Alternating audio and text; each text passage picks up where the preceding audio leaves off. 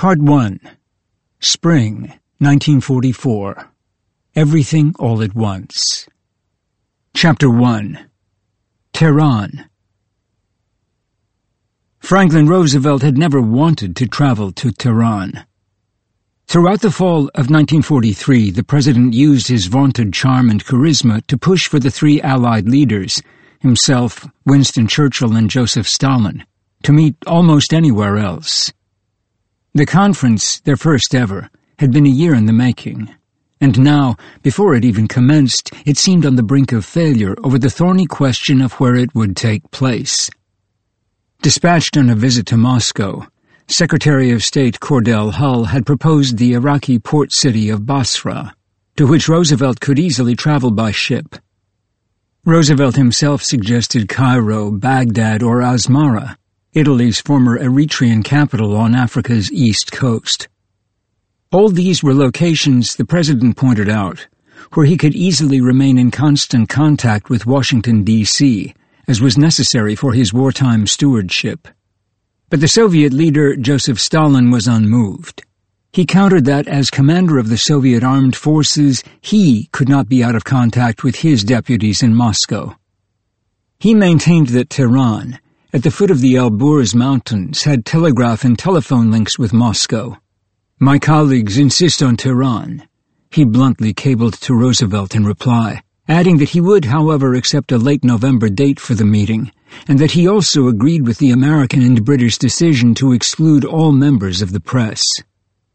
Roosevelt, still hoping to sway the man he referred to as Uncle Joe, cabled again about Basra, saying, "I am begging you to remember that I also have a great obligation to the American government and to maintain the full American war effort." The answer from Moscow was brief and direct. No. Stalin was adamant, and he now hinted that he might back out of the entire arrangement for a tripartite conference. Not until Roosevelt was preparing to set sail across the Atlantic, en route to the Mediterranean, did Stalin, having gotten his way on Tehran, finally acquiesce. Roosevelt promptly cabled to Winston Churchill, "I have just heard that Uncle Jay will come to Tehran. I was in some doubt as to whether he would go through with his former offer, but I think that now there is no question that you and I can meet him."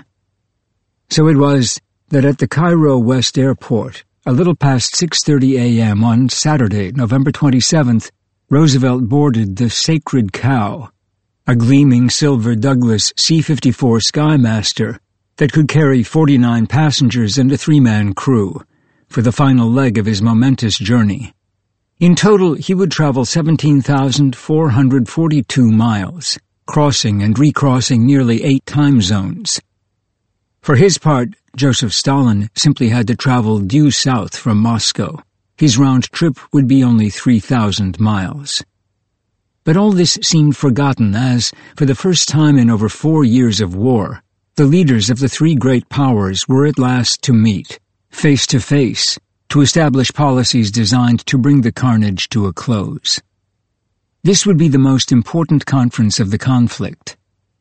As Churchill later wrote, "The difficulties of the American Constitution, Roosevelt's health, and Stalin's obduracy were all swept away by the inexorable need of a triple meeting and the failure of every other alternative but a flight to Tehran. So we sailed off into the air from Cairo at the crack of dawn." It is difficult in retrospect to appreciate the magnitude of this trip, or even how bold it was. The wheelchair-bound President of the United States was flying across the Middle East in wartime, unaccompanied by military aircraft, and not even in his own plane. The first official presidential airplane, nicknamed Guess-Where 2, was nothing more than a reconfigured B-24 bomber, designated a C-87A Liberator, and in any case, Roosevelt never used it. After another C-87A crashed, and the design was found to have an alarming risk of fire, which Roosevelt dreaded, Guess-Where 2 was quietly pulled from the presidential service. Eleanor Roosevelt took the plane on a goodwill tour of Latin America, and the senior White House staff flew on it, but not the president. Furthermore, Franklin Roosevelt hated to fly. The paraplegic president preferred almost any mode of travel on solid ground, but even here he had qualms. For one thing, he could not bear to ride in a train that traveled faster than 30 miles an hour. His presidential train made him feel especially secure. It had a special suspension to support his lower body. Its walls were armored, and the glass was bulletproof. An accomplished sailor, he also felt comfortable on the water, where he could master the pitch and swell of the waves. But flying was an entirely different matter, and one not without considerable personal risk. Even simple turbulence was problematic because the president could never brace himself against the bumps and jolts with his legs as we could, recalled Mike Riley, head of Roosevelt's Secret Service detail. And Roosevelt knew better than anyone else how he was limited by his useless legs. He would have no chance of crawling away from even a minor plane wreck. Before the Cairo to Tehran flight, Roosevelt had made only 2 other airplane journeys. Once was a 1932 flight to Chicago to accept the Democratic nomination for the presidency, during which all the passengers except Roosevelt and his grown son Elliot succumbed to air sickness. Before takeoff, mechanics had helpfully removed one of the seats to provide more room, but none of the passengers had seat belts, so they had to cling to the upholstered arms of the aluminum chairs or risk being tossed about when the plane hit turbulence. The interior noise from the engines was deafening, and the plane's top speed was just over 100 miles per hour. 2 military aircraft, providing an escort as well as a chartered plane carrying reporters, turned back in the face of thunderstorms and heavy headwinds, while the plane carrying Roosevelt soldiered on. Then, in January 1943, Roosevelt again took to the skies to meet with Churchill in Casablanca. His party of 8 departed from Miami in a 40-passenger plane, the Dixie Clipper, which leapfrogged south across the Caribbean to Brazil, and then spent 19 hours making the 2,500-mile Atlantic crossing from South America to West Africa. The Clipper planes, although they had spacious cabins and sleeping quarters, including a double bed for Roosevelt, were unpressurized, and at the higher altitudes the president would turn pale, sometimes needing to inhale supplemental oxygen. Indeed, the flight to Casablanca, the first airplane trip by an incumbent president, did not make him any more of a convert to flying. As Roosevelt wrote to his wife Eleanor, who was, by contrast, an enthusiastic flyer, "You can have your clouds. They bore me." But here he was, only 10 months later, aloft again, this time in the sacred cow. The 1,300-mile journey that morning took Roosevelt east, roaring through the brilliant sunshine across the Suez Canal and the vast expanses of the Sinai Desert. The pilot then dipped down to circle low over the holy cities of Jerusalem and Bethlehem, glistening in the morning's rays. Next, the plane soared over chains of ancient wadis, followed by the hallowed ground of Masada, the rugged fortress in the Judean hills where a small band of Jews chose death rather than slavery, outlasting an entire Roman legion for nearly 3 months in the spring of AD 73. When the plane reached Baghdad, it turned northeast, where the pilot raced along the Abadan-Tehran highway, guiding the plane through a tricky series of jagged mountain passes. There was no alternative. The plane needed to stay below 6,000 feet to keep the oxygen levels stable for the president. As Roosevelt peered out the plane's window, the land below was a chain of mountains rising from a rocky desert, resembling a brown, faded moonscape. It was isolated and empty, except for the exhilarating sight of trains and truck convoys loaded with American-made war materiel, all headed north to the Eastern Front. 6.5 hours later, the president's plane landed at 3 p.m. at a Red Army airfield in Tehran. Stalin was already waiting. He had arrived in the city 24 hours before the British and the Americans and was ensconced at the Russian legation, where he had personally overseen the bugging of a suite of private rooms where the American president would eventually stay. Shabby was how Elliot Roosevelt, the president's son, described Tehran in late November 1943.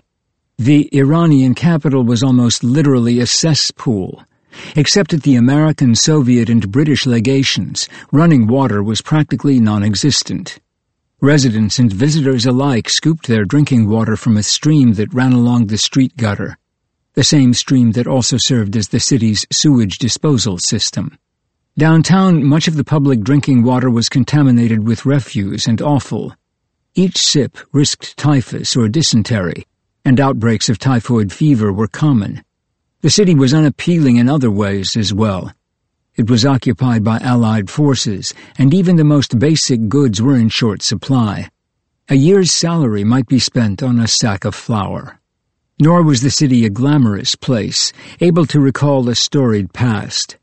Among world capitals, Tehran was, surprisingly, almost as much of a newcomer as the young Washington, D.C. had been at its inception, when it was little more than a charming semi-rural landscape, derided as a city of magnificent distances. By contrast, in 1800, Tehran's total population of about 20,000 had lived inside 20-foot-high mud walls, which were bounded by a 40-foot-wide moat as deep as 30 feet. The entire city itself was accessible by a total of 4 gates.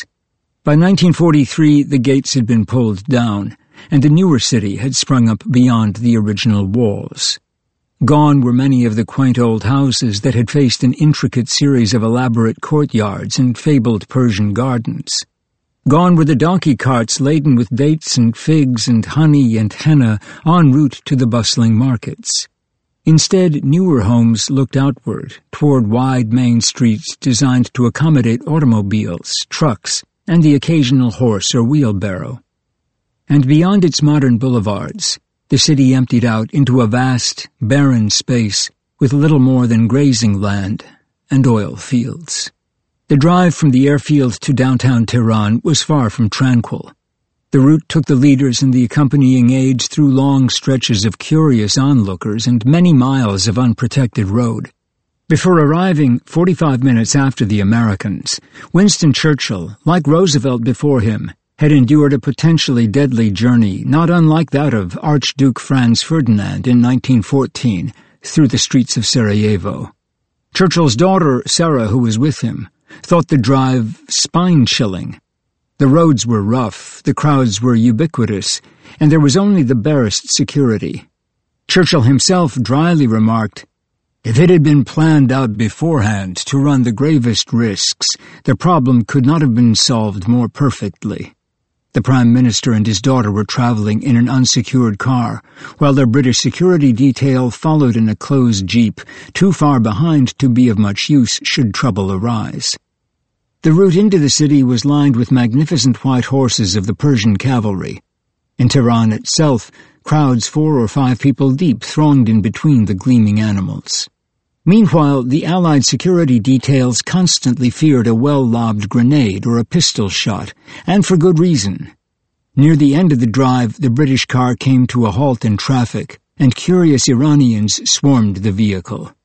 Undaunted, Churchill kept smiling at the crowd until the traffic parted, and he was underway again. Once he reached his embassy, tightly guarded by a regiment of Indian Sikhs, he brushed off any meetings and went directly to bed, with a 5th of Scotch whisky and a mound of hot water bottles. As Churchill took to his bed, Roosevelt was spending his first and only night at the residence of the American minister on the outskirts of Tehran. The residence was about 4 miles from the Soviet and British embassies, which were nearly adjoining in the center of the city. The American embassy itself was a mile away, so either Roosevelt or Stalin and Churchill would have to travel through Tehran's unpredictable streets just to meet. Whether because of paranoia, fear of assassination, or perfidy, Stalin seemed particularly unwilling to make the trip to the American residence. In fact, on the day of Roosevelt's arrival, he turned down the president's invitation to dinner, pleading exhaustion. Instead, as Roosevelt was settling in, the Soviets anxiously reported to the Americans that their intelligence services had discovered an assassination plot against some or all of the leaders at the conference. The Soviet NKVD, forerunner of the KGB, State Security Committee, claimed that 38 Nazi paratroopers had been dropped inside Russian territory around Tehran. Only 32 were now accounted for, yet 6 remained missing. And these had a radio transmitter. Was this a genuine concern? Or was it fabricated by the Soviets? That was unclear. In any event, to prevent a problem, Stalin offered Roosevelt a suite of rooms at the heavily guarded Soviet complex for the remainder of the time in Tehran. This was actually Stalin's second such invitation. The first, Roosevelt had politely declined through an envoy. This time, the president accepted. The following day, he moved his personal staff to the large Soviet complex. Outwardly, Roosevelt displayed little concern. Not so his Secret Service. Very much worried about the apparent German threat, the Secret Service agents lined the entire main route with soldiers and then sent out a heavily armed decoy convoy of cars and jeeps.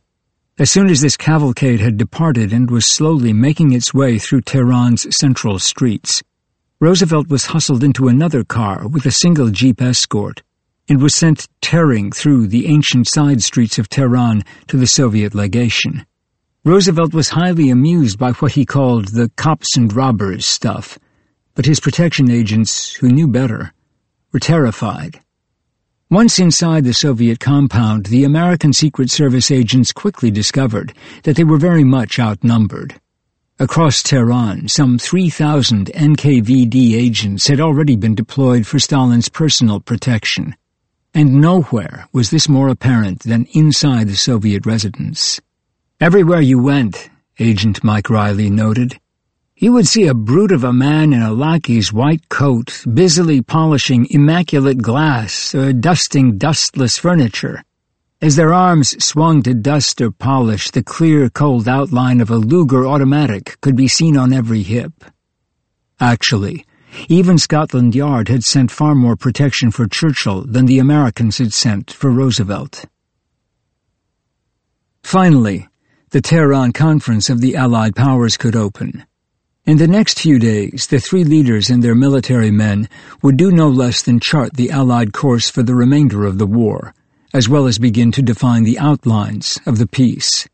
Yet like the Americans' security arrangements, the summit was to be almost entirely improvised. The Americans had arrived without even a provision for keeping the minutes of the high-level meetings.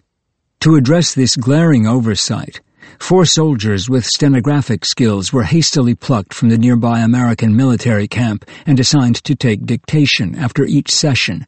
But there were still no schedules, and there was no one who had been told to organize the meetings or handle the logistics. As a result, the head of the American Joint Chiefs of Staff, General George Marshall, actually missed the first meeting. He had misunderstood the start time and had instead gone sightseeing around the city. The president had also arrived in Tehran without any position papers, the bureaucratic lifeblood of Washington. In short, the conference was vintage FDR. As always, he had no use for rules or regulations when they did not suit him. His plans were simple: improvise, follow his own instincts, and pursue his own agenda. He had come to Tehran in large part to work his legendary Prospero-like magic on Stalin. His overarching goal was to make a friend and ally of the Soviet leader, to bring him, as he had brought so many others, into the fold. It was what Roosevelt had been doing for a lifetime. Few men in American history brought to the presidency such a combination of prodigious political talents and formidable leadership skills as Franklin Roosevelt. By nature he was a dissembler, a schemer, a deceiver, but he also had an unconquerable will and an ingrained sense of immortality. Too easily forgotten is that when Roosevelt was first elected to the White House, there was sober talk of a revolution, and the American political system seemed to be on the verge of dissolution from within. So great were the strains of the Great Depression. But through improvisation and adjustment, buoyed by his legendary oratory and constant experimentation, Roosevelt managed to uplift a dispirited nation. Now, as the Allies' fortunes on the far-off battlefields were changing, the world was looking to him to do the same in the war. how does one even begin to describe him? No one on the global stage was neutral about him, and he was sui generis in every sense of the word. An astonishing blend of political genius and inspired ambition. He was an aristocrat like Thomas Jefferson, a populist like Andrew Jackson, a crafty politician like Abraham Lincoln, and a beloved figure like George Washington. He was as extravagant as he was original, as formidable as he was cosmopolitan, as mercurial as he was flamboyant, and as provocative as he could be puzzling. And he was tall, a fact obscured when polio cut him down. He was 6'2", the nation's fourth tallest president, taller than either Ronald Reagan or Barack Obama. Actually, when he had walked, his gait was bow-legged. Were there any inklings that he would rise to historic greatness? He was born late in the evening on January 30th, 1882, a beautiful little fellow, to enormous wealth and privilege, and he was an only child. With impressive foresight, one relative described him as fair, sweet, cunning. His doting mother, Sarah Delano, became the dominant influence in his life. Still, Franklin worshipped his father, James, a lawyer, already in his mid-50s when Franklin arrived. Reared on the family estate in Hyde Park, New York, he was, in effect, the center of the universe. Roosevelt was home-schooled by tutors and governesses, and fussed over by all sorts of domestic help, all under the watchful eye of Sarah. From an early age he was drilled in the finer points of penmanship, the dreary particulars of arithmetic, and the searing lessons of history. And with the benefit of a Swiss teacher, he became fluent in German, French, and Latin. He also absorbed a sense of social responsibility, that the more fortunate should help the less fortunate. His mother read to him every day, including his favorites, Robinson Crusoe and the Swiss Family Robinson, while his father took him riding, sailing, and hunting. It was a pampered, secure existence. When he was a little boy, his mother kept him in dresses and long curls. Then she dressed him in Scottish regalia. Eventually, at the age of 7, he wore pants, short pants that were part of miniature sailor suits. Evidently, before age 9, he had never taken a bath by himself. He had few friends as a boy. Most of his time was spent around adults, often illustrious ones.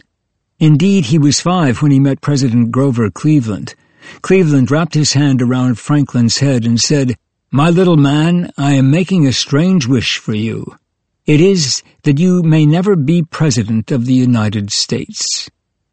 The Roosevelt family traveled extensively, sojourning annually in Europe, wintering in Washington, D.C., where the family rented the opulent townhouse of the Belgian minister on fashionable K Street, and summering at Campobello, a gorgeous sliver of an island off the rugged coast of Maine, where Franklin fell in love with the water and developed a lifelong passion for sailing.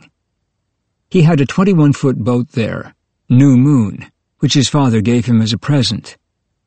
It was also there that Roosevelt began to fantasize about a naval career.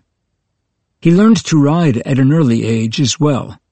At the age of 2, he was already cavorting about with a pet donkey, and by the age of 6 with a Welsh pony. However much he was pampered, his parents sought to instill a sense of responsibility in the young Franklin. How? By giving him dogs to watch over. First a Spitz puppy, then a St. Bernard, then a Newfoundland, and finally a gorgeous red Irish setter. At the same time, he became an avid collector of stuffed birds, which hung on his walls, of naval Americana, which as an ardent sailor he cherished, and, from the age of 5, of stamps, another lifelong interest. Eventually, he would fill more than 150 albums and compile a collection totaling more than 1 million stamps.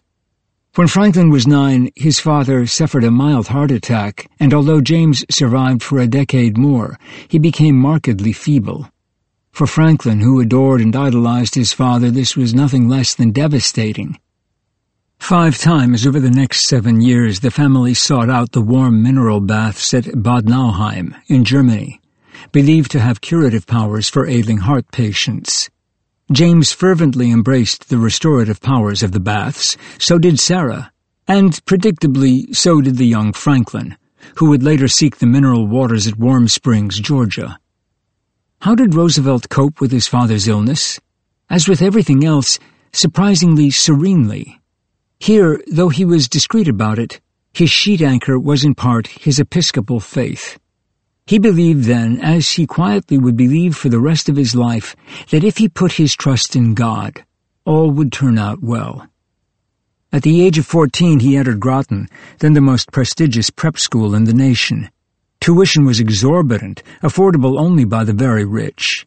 The purpose of the school was more than to cultivate intellectual development. It was also to foster manly Christian character, moral as well as physical, among America's most privileged boys. Character, duty, country was the daily creed. A monastic existence was the daily life. Roosevelt was bright and able to quickly absorb his studies. He would win the Latin prize. He was also a skilled debater. That was as far as it went, though, for he was neither an original thinker nor particularly introspective. But the school's founder, the Reverend Endicott Peabody, a charismatic minister, would become a profound influence on Roosevelt, more so than anyone else except for, as Franklin would one day put it, my father and mother.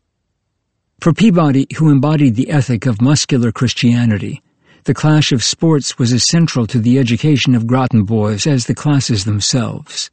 Consequently, having grown up in the comfort and seclusion of Hyde Park, Roosevelt was a misfit. He had never before played a team sport and wasn't much of an athlete. It showed. Not surprisingly, he was put on a football squad reserved largely for misfits. It was the second worst team. Baseball was little better. This time he played on the worst squad. However unremarkable he was, though, his passion never waned. By dint of enthusiasm, he even achieved a letter on the baseball team, not for his play, but because of his efforts as the equipment manager. By the time he prepared to attend Harvard in the autumn of 1900, the ideals of Groton had become second nature to him. Work hard and reap the benefits, plunge into competition, and embrace effort as the key to success. In the autumn of 1900, Roosevelt enrolled at Harvard, America's most elite university, then under the leadership of its legendary president, Charles W. Eliot. If Groton was where Roosevelt, the pampered only child, developed the social habits of mingling with his peers, Harvard was where he cultivated the ability to guide them. Still, he hardly shed the ways of the idle rich. His was the world of well-connected, sophisticated bon vivants, of mint juleps and polo matches, of riding with the hounds and in cross-country steeplechases, and of tennis at Bar Harbor and sailing at Newport. As for Roosevelt himself, he lived off campus on Mount Auburn Street in a luxurious three-room corner suite for the extravagant sum of $400 a year, owned a horse, and was a regular during the busy social season. Almost weekly he attended the hunt balls, lavish black-tie dinners, and the endless debutante coming-out parties. When Porcellian, the most illustrious of Harvard's clubs, turned him down, he was crestfallen. However, he was chosen for Hasty Pudding, where he served as librarian, and for the fraternity Alpha Delta Phi. Moreover, he was elected to the editorial board of the Harvard Crimson, ultimately becoming its president, a great honor. His duties at the Crimson were extensive and often taxing.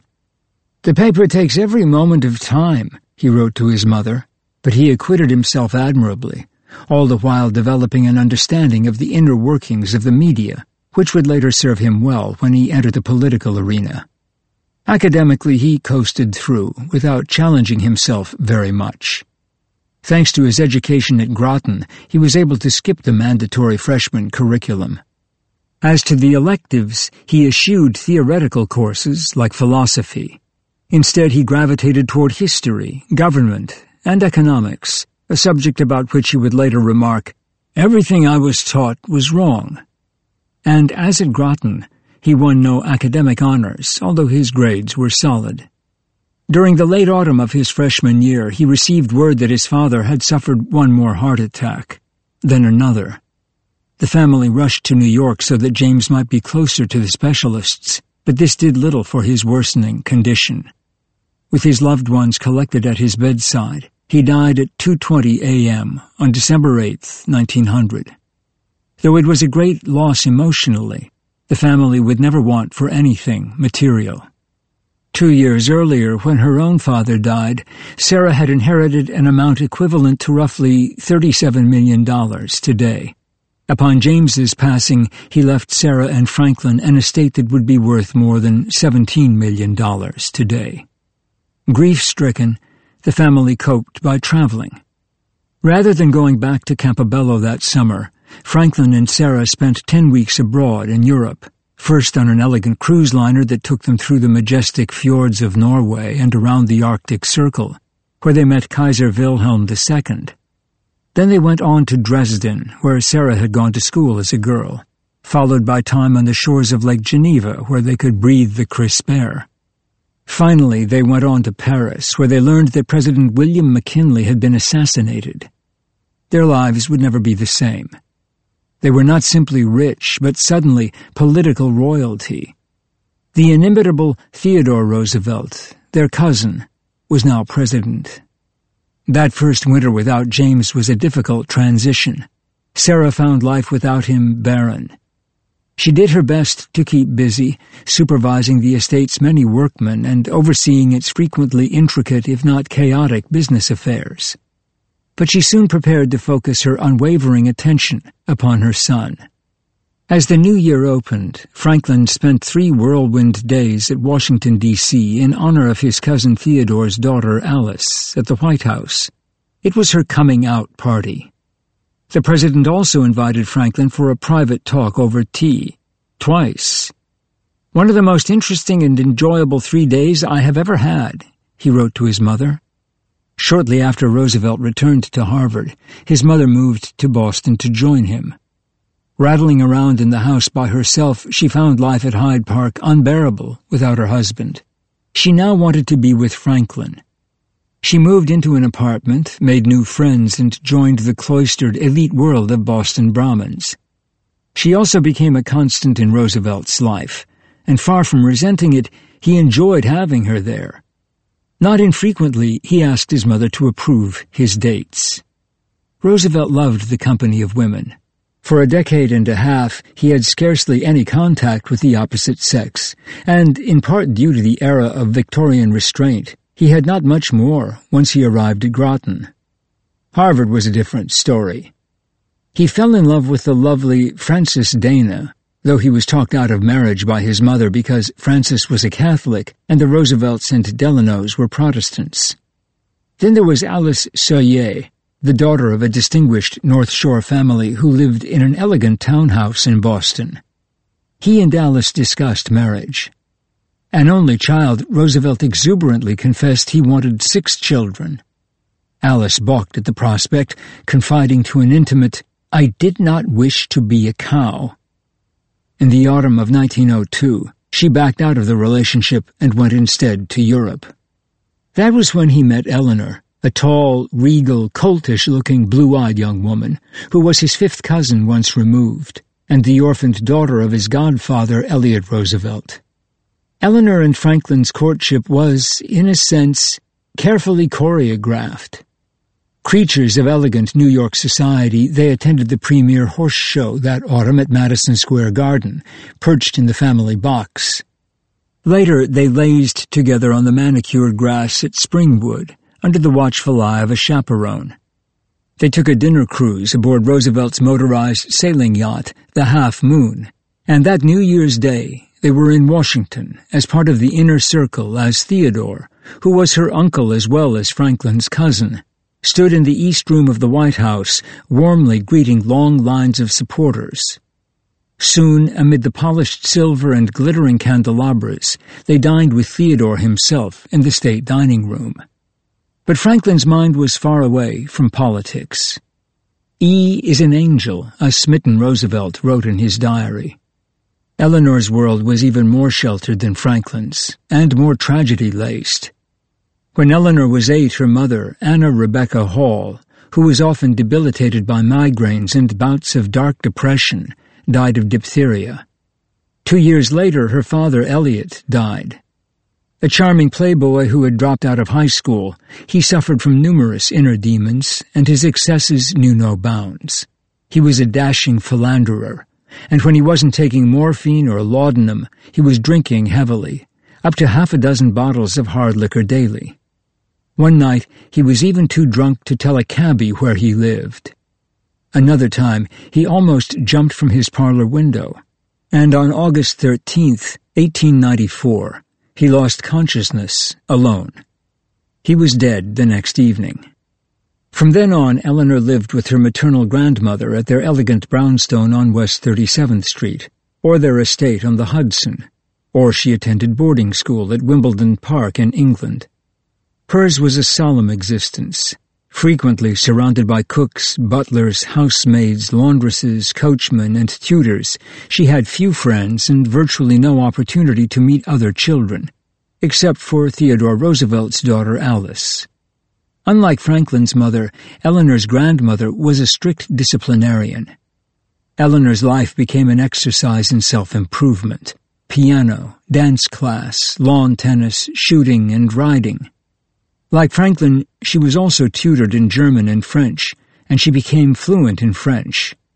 Just as Roosevelt could chat easily in German, she could conduct extensive conversations in French. In time, she also excelled in Italian. Still, she lacked self-confidence and considered herself an ugly duckling. But as the months passed, she shrewdly learned to compensate for her self-doubts. When she entered boarding school at the age of 15 in England at Allenwood, in many ways as prestigious as Groton, where classes were conducted entirely in French, she became the most popular girl in the school. She was earnest and eager and hard-working. She was also a quick study. The school's headmistress was an ardent feminist. This was rare for the times, and Eleanor learned to question the orthodoxy of the day and to freely express her thoughts. A scandalous liberty in the rigid patriarchal age of Victorianism. Slender and sophisticated, already at a young age she was an ardent progressive, taking an interest in political events.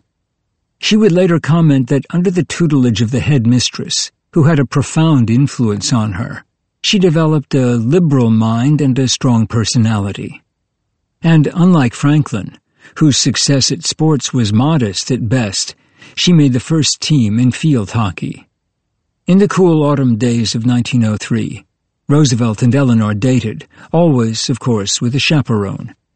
He asked her to come to Cambridge for the big game, Harvard versus Yale.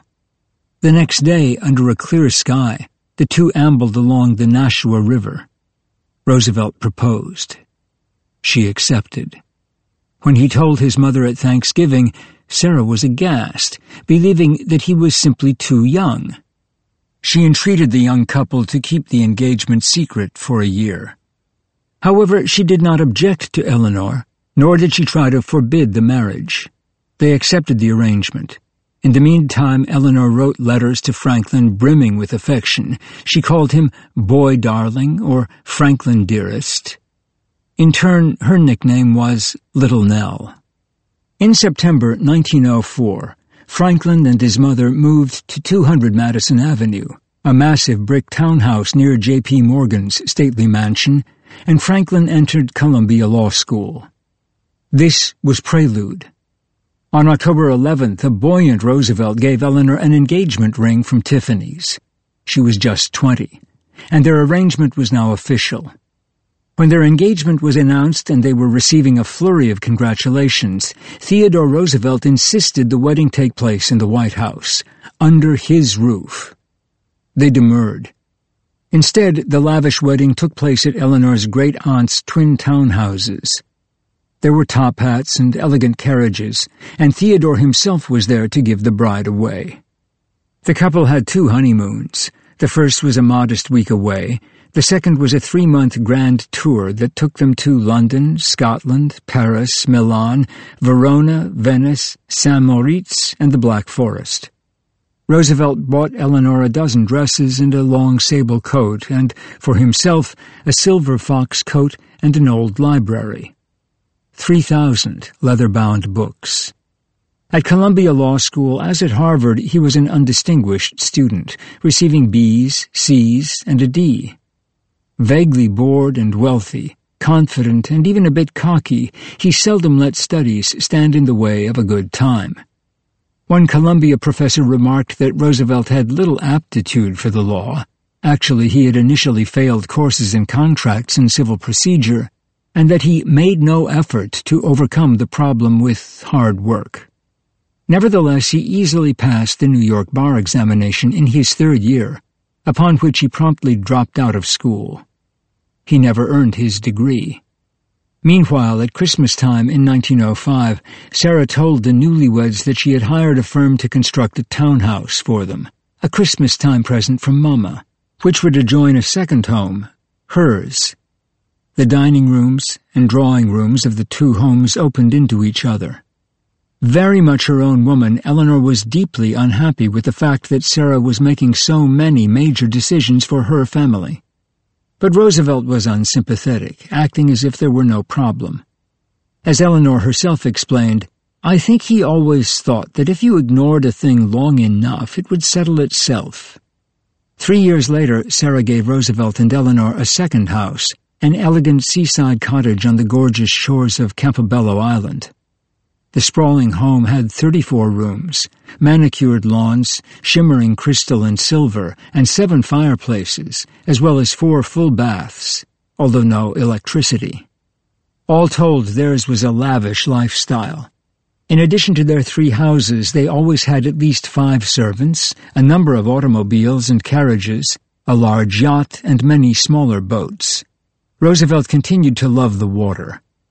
As befitted their station, they belonged to exclusive clubs, dressed stylishly, and donated their money to various charitable causes. As for their 5 children, they were to be raised by governesses, nurses, and other caregivers. Eleanor, as serious as ever, was the stricter of the 2 parents. Her grandmother had always been quick to say no rather than yes, and she was the same. By contrast, Franklin was warm, good-humored, and engaging. As his daughter Anna once said, "Father was fun." He was more than fun. Early on, he confessed that he had little taste for the law, nor was he content with summering at Campobello or sailing at Newport or spending his time at seasonal coming-out parties. With uncommon candor, he explained that he planned to run for office, and audaciously believed he would one day be president. First, he would become a state assemblyman, a low-paying part-time job in Albany. Then Assistant Secretary of the Navy, and finally Governor of New York. Theodore had made it to the White House following exactly that path. Why couldn't Franklin? It happened almost as he predicted, except at the start. The assemblyman who Roosevelt assumed would step aside to provide him with a seat declined his entreaties. Still, Roosevelt was determined. He first threatened to run as an independent, but was then persuaded to run for the state Senate as a Democrat in the 26th District, which had elected only one Democrat to the office in 54 years. A committee of 3 nominated Roosevelt, and in the local paper, the Republican Poughkeepsie Eagle sniped that he had been discovered by the Democrats more for his deep pockets than for any other redeeming qualities. Roosevelt, in a style he would use again and again, motored around the district in an open touring car, which was painted bright red and owned by a piano tuner. Along with 2 other local candidates, he crisscrossed the district in his newfangled automobile, purring along at 22 miles per hour. He was attentive. As he bumped down the dusty, rutted roads, he made sure that the campaign car was pulled over and the engine shut off whenever a horse-drawn carriage or hay wagon appeared, lest it startle the animals or peeve a voter. At the outset, he was not a great speaker. His words were too abstract, and he relied too much on flattery of himself and others. But he would speak anywhere, on a front porch, by the side of a road, on the top of a hay bale. Eleanor would describe his style as slow, noting that every now and then there would be a long pause, and I would be worried for fear he would never go on. With her discerning eye, She thought he looked tall, high-strung, and even nervous. However, he excelled at working a crowd. His energetic hands seemed permanently outstretched, ready to grip the next open palm. Still, the campaign was often poorly run. Once, while traveling in the eastern edge of the district, he arrived at a small town late in the afternoon, jumped from the car, headed straight to the hotel, and invited everyone in the bar to have a drink, on him. Only after the bartender began pouring did Roosevelt think to ask where he was. Sharon, Connecticut. Not only the wrong district, but the wrong state. Undaunted, Roosevelt grinned and paid up, and then proceeded to reuse the story and the joke for years. And he had no qualms about trading on his famous name, borrowing his cousin Theodore's pronunciation of delighted, and sometimes announcing to a crowd, "I'm not Teddy," his way of suggesting that he was the other Roosevelt. On Election Day, despite a last-minute rush by the Republicans, Franklin Roosevelt carried the district by more than 1,100 votes. The Roosevelts rented a house in Albany for a princely $4,800 a year. Eleanor, prone to recurring depressions, was at first reluctant about the house, about the job, and about politics in general. But she gritted her teeth and assumed that it was a wife's duty to be involved in her husband's interests.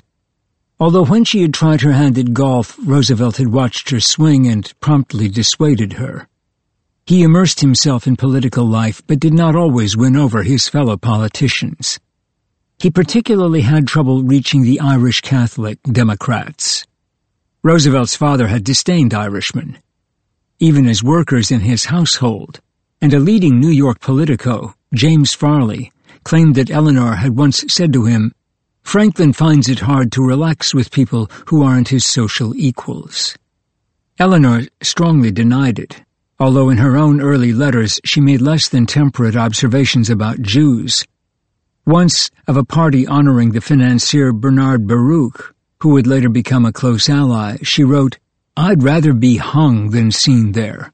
And Roosevelt himself was at times clearly uneasy working with different classes outside his own tight circle. As he later acknowledged to his Secretary of Labor, Francis Perkins, "I was an awfully mean cuss when I first went into politics." Moreover, if he was a progressive, he was a cautious one. It took him until 1912 to openly support women's suffrage, and he would not back a labor reform bill mandating a 54-hour maximum work week for women and children, even after the devastating fire at the Triangle Shirtwaist Company, in which more than 100 female garment workers died. Then came 1912. 2 years after Roosevelt had won his state Senate seat, he was running for re-election, and Woodrow Wilson was running for president against Theodore, who was a third-party candidate. Following politics rather than kinship, and, as ever, self-interest most of all, Roosevelt backed Wilson. He had been at the Democratic Convention, working the room, ostensibly on behalf of Wilson, but equally on behalf of himself. One of the men he impressed was Josephus Daniels, a member of the Democratic National Committee, and also the editor of the Raleigh, North Carolina News and Observer. But that would be significant later. First, Roosevelt had to win re-election to the state Senate, and suddenly that goal was in jeopardy. In September, Roosevelt fell seriously ill with typhoid fever in New York City. He was too sick to campaign or even to get out of bed. Eventually he recovered, but his political career now seemed imperiled. It was Eleanor who rescued him by contacting Lewis Howe, a dogged Albany newspaperman and political impresario, who was enthralled with Roosevelt. She asked whether Howe would consider taking over the campaign. Howe eagerly said yes. In truth, he didn't look like much and seemed an odd partner for the patrician Roosevelt. He was squat, asthmatic, and stooped, with a pitted face and a cigarette wobbling between his lips. He was often unbathed as well.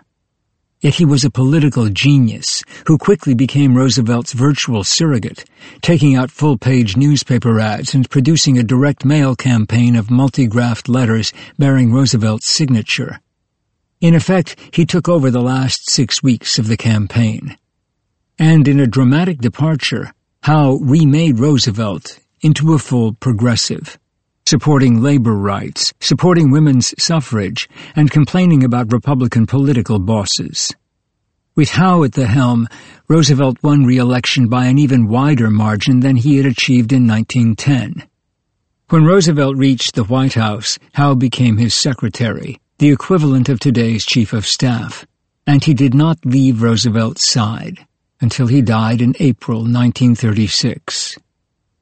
The state Senate was only a stepping stone. Roosevelt had early on let it be known, to Wilson in particular, that he wanted a job in Washington. He turned down 2 offers, as an assistant secretary in the Treasury and as a collector for the Port of New York, holding out for his desire, assistant secretary of the Navy. His obstinacy paid off. Wilson gave him the Navy job. He would be serving under Josephus Daniels, whom he had befriended during his state Senate campaign. Roosevelt now held the same post that had launched his cousin Theodore on the way to the White House. In the Navy Department, Roosevelt learned about the bureaucracy and the ways of Washington. He brought Lewis Howe with him, and this enabled him also to keep tabs on New York. Roosevelt enjoyed the trappings and the ceremony, but as the number 2 man, he was on the periphery of power, and he knew it. Making the ships run on time was not the role to which Roosevelt aspired. He tried to make a bid himself for the U.S. Senate, but failed. His candidacy was rebuffed by his own party and by the president himself. Humiliatingly for Roosevelt, Wilson openly backed a rival candidate. Roosevelt was routed in the primary, and never forgave the man who had opposed him, James Gerard, who was the U.S. ambassador to Germany and a former justice of the New York State Supreme Court. Fortunately, World War I intervened, and Roosevelt quickly devised plans for expanding the U.S. Navy, which were ignored, and also improved his ability to testify before Congress, which got him noticed. The efforts worked. By 1916, his stance as a preparedness Democrat made him an asset in Wilson's re-election campaign. Roosevelt was sent to Stump in New England and the mid-Atlantic states, and it was here that he first began using his fire hose analogy. The idea of lending one's own hose to a neighbor whose house is on fire. Over time, he would tweak, amend, and refine this analogy, which became one of the most famous concepts of his political career. He would later use it during World War II to sell a wary American nation on his Lend-Lease policy for Great Britain. For Roosevelt, when the United States finally entered World War I in April 1917, after the torpedoing of 3 steamships, the Navy was the place to be. At that time it had 60,000 men and 197 ships in active service. At the end of the war it had almost 500,000 men and more than 2,000 ships, a staggering number. Roosevelt threw himself enthusiastically into the expansion, and was so successful that he was forced to share some of his newly acquired supplies with the Army, and "See young Roosevelt about it" quickly became a catchphrase in Washington. But Roosevelt, as ambitious as he was restless, was unsatisfied. He dreamed of seeing military action, again following in the footsteps of his cousin, but was thwarted at every turn by his superiors who would not allow him to go overseas, let alone enlist in any branch of the armed forces. Instead, he put his persuasive skills to use, lobbying for the creation of a 240-mile underwater chain of explosives to foil German submarines. Roosevelt's position in the Navy and his work to protect naval shipyards also endeared him to the leaders of Tammany Hall, which dominated New York Democratic politics. In the capital, the Roosevelts were much in demand. Invitations arrived daily, and Eleanor quickly discovered that the social whirlwind required her to have a social secretary. In 1914, she hired Lucy Mercer to come in 3 mornings a week. Not long after that, having borne 6 children, Eleanor informed Franklin that there would be no more babies. To ensure this, Roosevelt was also informed that he was no longer welcome in his wife's bed. Roosevelt was a tall, attractive man of 34. When he had first run for the state Senate, women had flocked to hear his speeches, even though they could not vote. Now he also had status, a touch of maturity, and roving interests. Lucy, Eleanor's part-time social secretary, was everything her employer was not. Feminine and self-assured, with a gentle voice and a hint of fire in her eyes. She was also tall, slender, and blue-eyed, with long, light brown hair. And although her family had long since exhausted its funds, she was nevertheless part of the same hallowed social set as the Roosevelts. Even as she worked in the Roosevelts' house, Lucy attended the same large dinners and parties as Franklin and Eleanor. Amid the guests, Roosevelt flirted, and Lucy flirted back. From there, things quietly escalated. Roosevelt and Lucy went on cruises on the Potomac and long private drives in Virginia, alone. Once, Alice Roosevelt Longworth, Theodore's oldest daughter, who had been Eleanor's maid of honor at her wedding, caught sight of them riding side by side in Roosevelt's roadster. Alice wrote to Franklin mentioning that he had never noticed her. "Your hands were on the wheel, but your eyes were on that perfectly lovely lady." Eleanor sensed trouble. Not long after a Potomac cruise hosted by Franklin and Eleanor, a suspicious Eleanor terminated Lucy's employment. She likely did it on the pretext of going away for the summer. She had no proof of any relationship, only her suspicions. Almost immediately, Lucy enlisted in the Navy. Not unsurprisingly, her first assignment was secretarial duty at the Navy Department. She had left Roosevelt's house for his office. Possibly aware of the link between Roosevelt and Lucy, Secretary of the Navy Daniels removed her from her post and then from the Navy only a few months later. Yet, while distance may have banked their passion, it did not extinguish it. For nearly 30 years, Franklin and Lucy would continue to meet and write to each other. In his last conscious moments in April 1945, it would be Lucy, not Eleanor, who was with him. At the end it was her voice that he heard, and her face that he saw. The year 1918 was when Franklin Roosevelt was at last determined to go to war. All 4 of his Republican Roosevelt cousins had signed up for combat.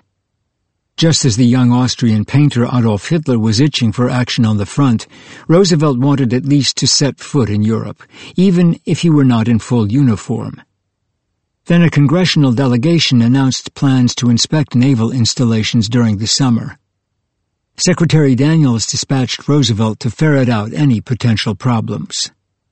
While crossing the Atlantic on a destroyer, he heard bells sound for a U-boat attack, and he raced to the deck. The attack never materialized. The waters remained calm, and the destroyer was unmolested. Yet that outcome was not good enough for Roosevelt.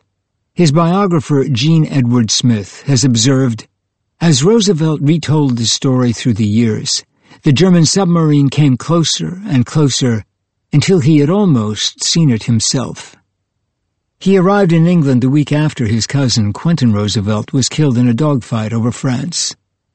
After his ship docked, Rolls-Royces whisked Roosevelt to London, where he met the King and the Prime Minister and came away with a strong dislike of the British Minister of Munitions, Winston Churchill. "One of the few men in public life who was rude to me," he would later tell Joseph Kennedy. From there he went on to Paris, where he was deeply impressed with the presidential wines, perfect of their kind and perfectly served. At each location, letters awaited him, from Eleanor, and also from Lucy Mercer. Then he headed for the front.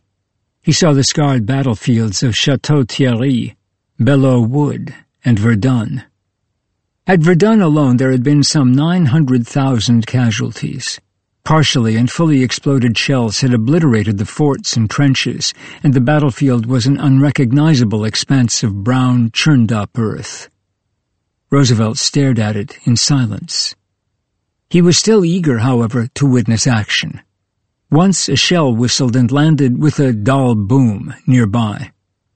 Roosevelt took off toward the sound, leaving behind a suitcase of important papers on the running board of his car. Yet for all his jaunty enthusiasm, the devastation wrought by combat made a lasting impression on Roosevelt. Later he would mention the images he had seen in a walk through Belleau Wood. Rain-stained love letters, or men buried in shallow graves with nothing more than a weathered rifle butt poking out of the ground to mark their resting place. After France he traveled to Italy, where he tried unsuccessfully to negotiate a command structure for the Mediterranean, then back to England. Determined as ever on his return to Washington, he planned to resign his post and head for the front. Again, another foe intervened: Spanish influenza. Roosevelt was stuck on board the USS Leviathan, collapsing in his cabin. His flu was compounded by double pneumonia. Clammy and sweating, Roosevelt lay in his bunk barely conscious, hovering near death. He lived. Many others were not so lucky. Death came often during the passage, and both officers and men who passed away on board were buried at sea. Then, when the ship docked, Roosevelt was transported by ambulance to his mother's New York townhouse. 4 orderlies carried his prostrate body up the stairs. Eleanor had hurriedly arrived to attend to him and dutifully unpacked his bags. In the process, she discovered sheafs of love letters, neatly tied together, all from Lucy Mercer. These letters confirmed her worst fears, and as Eleanor would later put it, the bottom dropped out of my own particular world.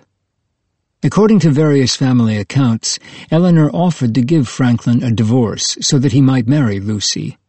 But both Louis Howe and Sarah Roosevelt were aghast at the idea and convinced him that it would derail his political career. Sarah may well have threatened to disown him if he left Eleanor for Lucy. In the end, he stayed, as did Eleanor. Roosevelt did not recover from either the pneumonia or the discovery of his liaison with Lucy in time to resign his post and enlist in the war.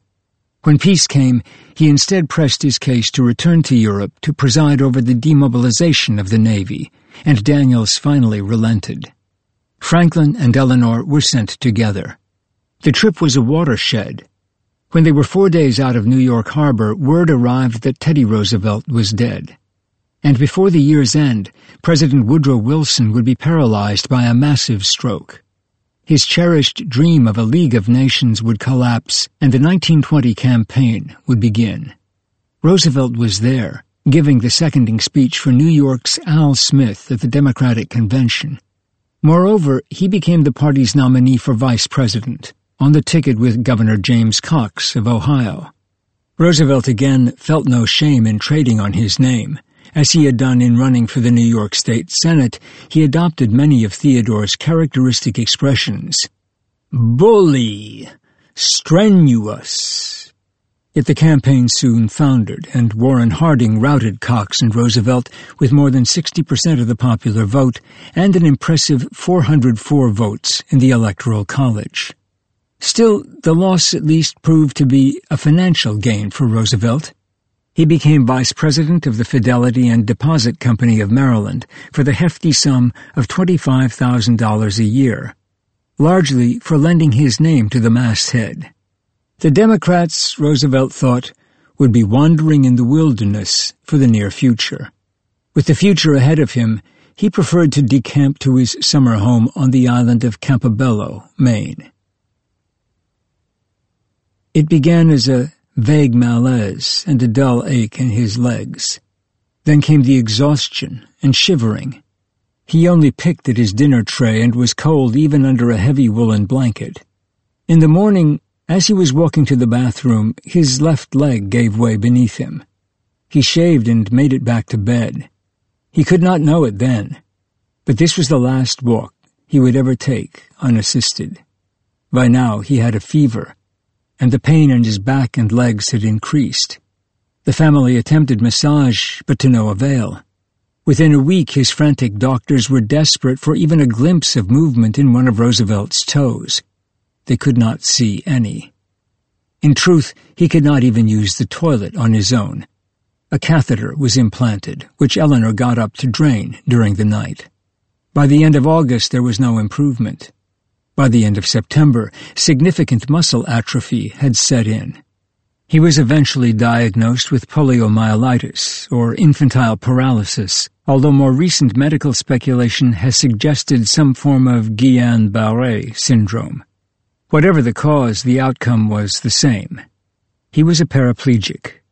Nevertheless, on October 15th, Franklin Roosevelt reached a milestone. He was able to sit up. He had been transported back to New York City and left the hospital in late October. An intensive exercise regimen was designed to enable him to use crutches. His now useless legs were laboriously strapped into 14-pound steel braces, molded from his ankle to his hips. He could no longer balance on his own or extend one leg at a time. Instead, his crutches became his legs. He stabilized himself using his upper body, and half-dragged, half-swung his legs and hips along from behind. At Hyde Park, the rope and pulley trunk elevator became his conveyance to the upper floors. Dutifully, his mother had inclined planes installed and removed all the raised thresholds, so nothing would impede a wheelchair.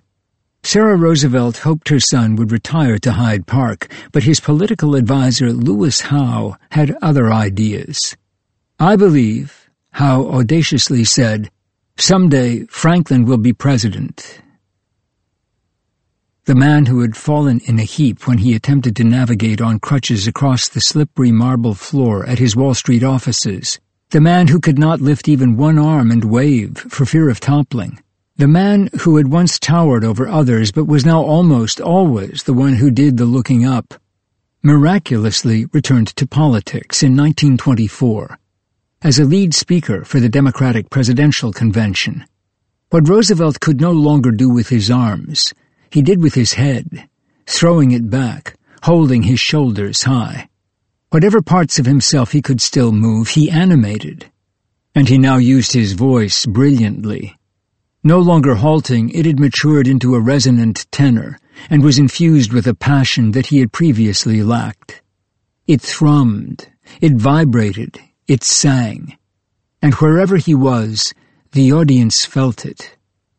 In November 1928, Franklin Roosevelt achieved what had once seemed to many to be impossible. He was elected the Democratic governor of New York.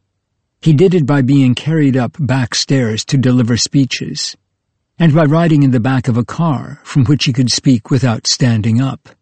Indeed, the simple act of standing up and sitting down required more effort for him than most men exert during an entire day. Day after day on the campaign trail, he disguised his disability and seemed to have gained a new equanimity. Frances Perkins, who joined Roosevelt on his run for governor, and who would later become his Secretary of Labor, recalled him telling her once, "If you can't use your legs, and they bring you milk when you wanted orange juice, you learn to say, 'That's all right,' and drink it." Roosevelt was now truly living what his cousin Teddy had preached, the strenuous life. And he lived it not on a charge up San Juan Hill, or on a big game hunt in the Western Plains, but every waking hour of every day.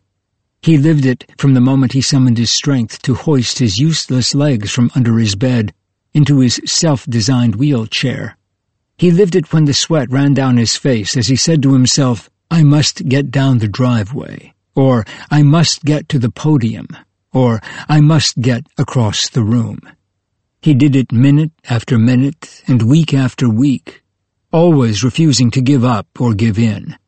As never before, he had become a man of conviction and determination. And when the country was on its knees because of the Great Depression, Governor Roosevelt seemed, however improbably, the man who might best be able to lift it back onto its feet.